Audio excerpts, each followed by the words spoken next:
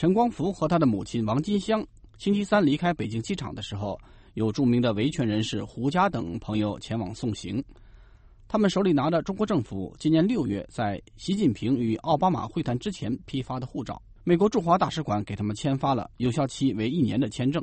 陈光福和母亲王金香乘机前往香港，然后飞往纽约。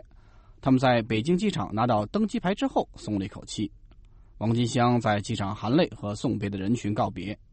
陈光福说，山东地方政府一开始不接受他们的护照申请，不给办理护照，理由是美国的签证不容易获得批准，但是当局后来改变了做法。据悉，这是中国在习近平、奥巴马会谈前做出的外交让步。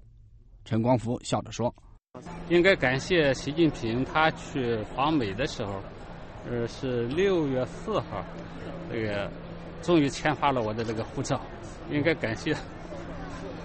他们说我是习奥会的第一个受益者。美国非常关注陈光诚亲属在中国的待遇。陈光诚去年4月从家乡山东临沂东石古村逃离软禁，进入美国驻北京使馆寻求庇护，然后获准前来美国。来美之后，他和妻子以及2个孩子一直住在纽约。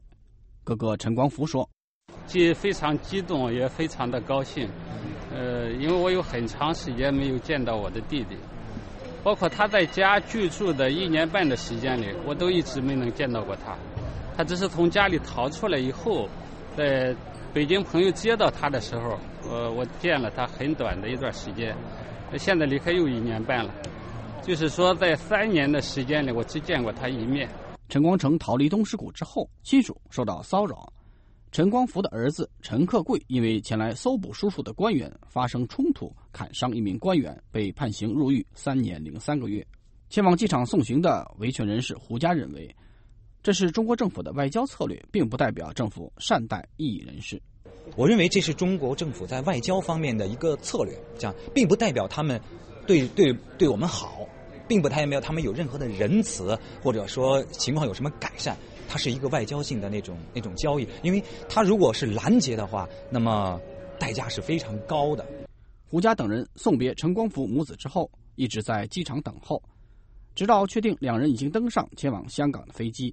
陈光福从机场打来电话说，他们从香港到纽约的机票已被升改商务舱。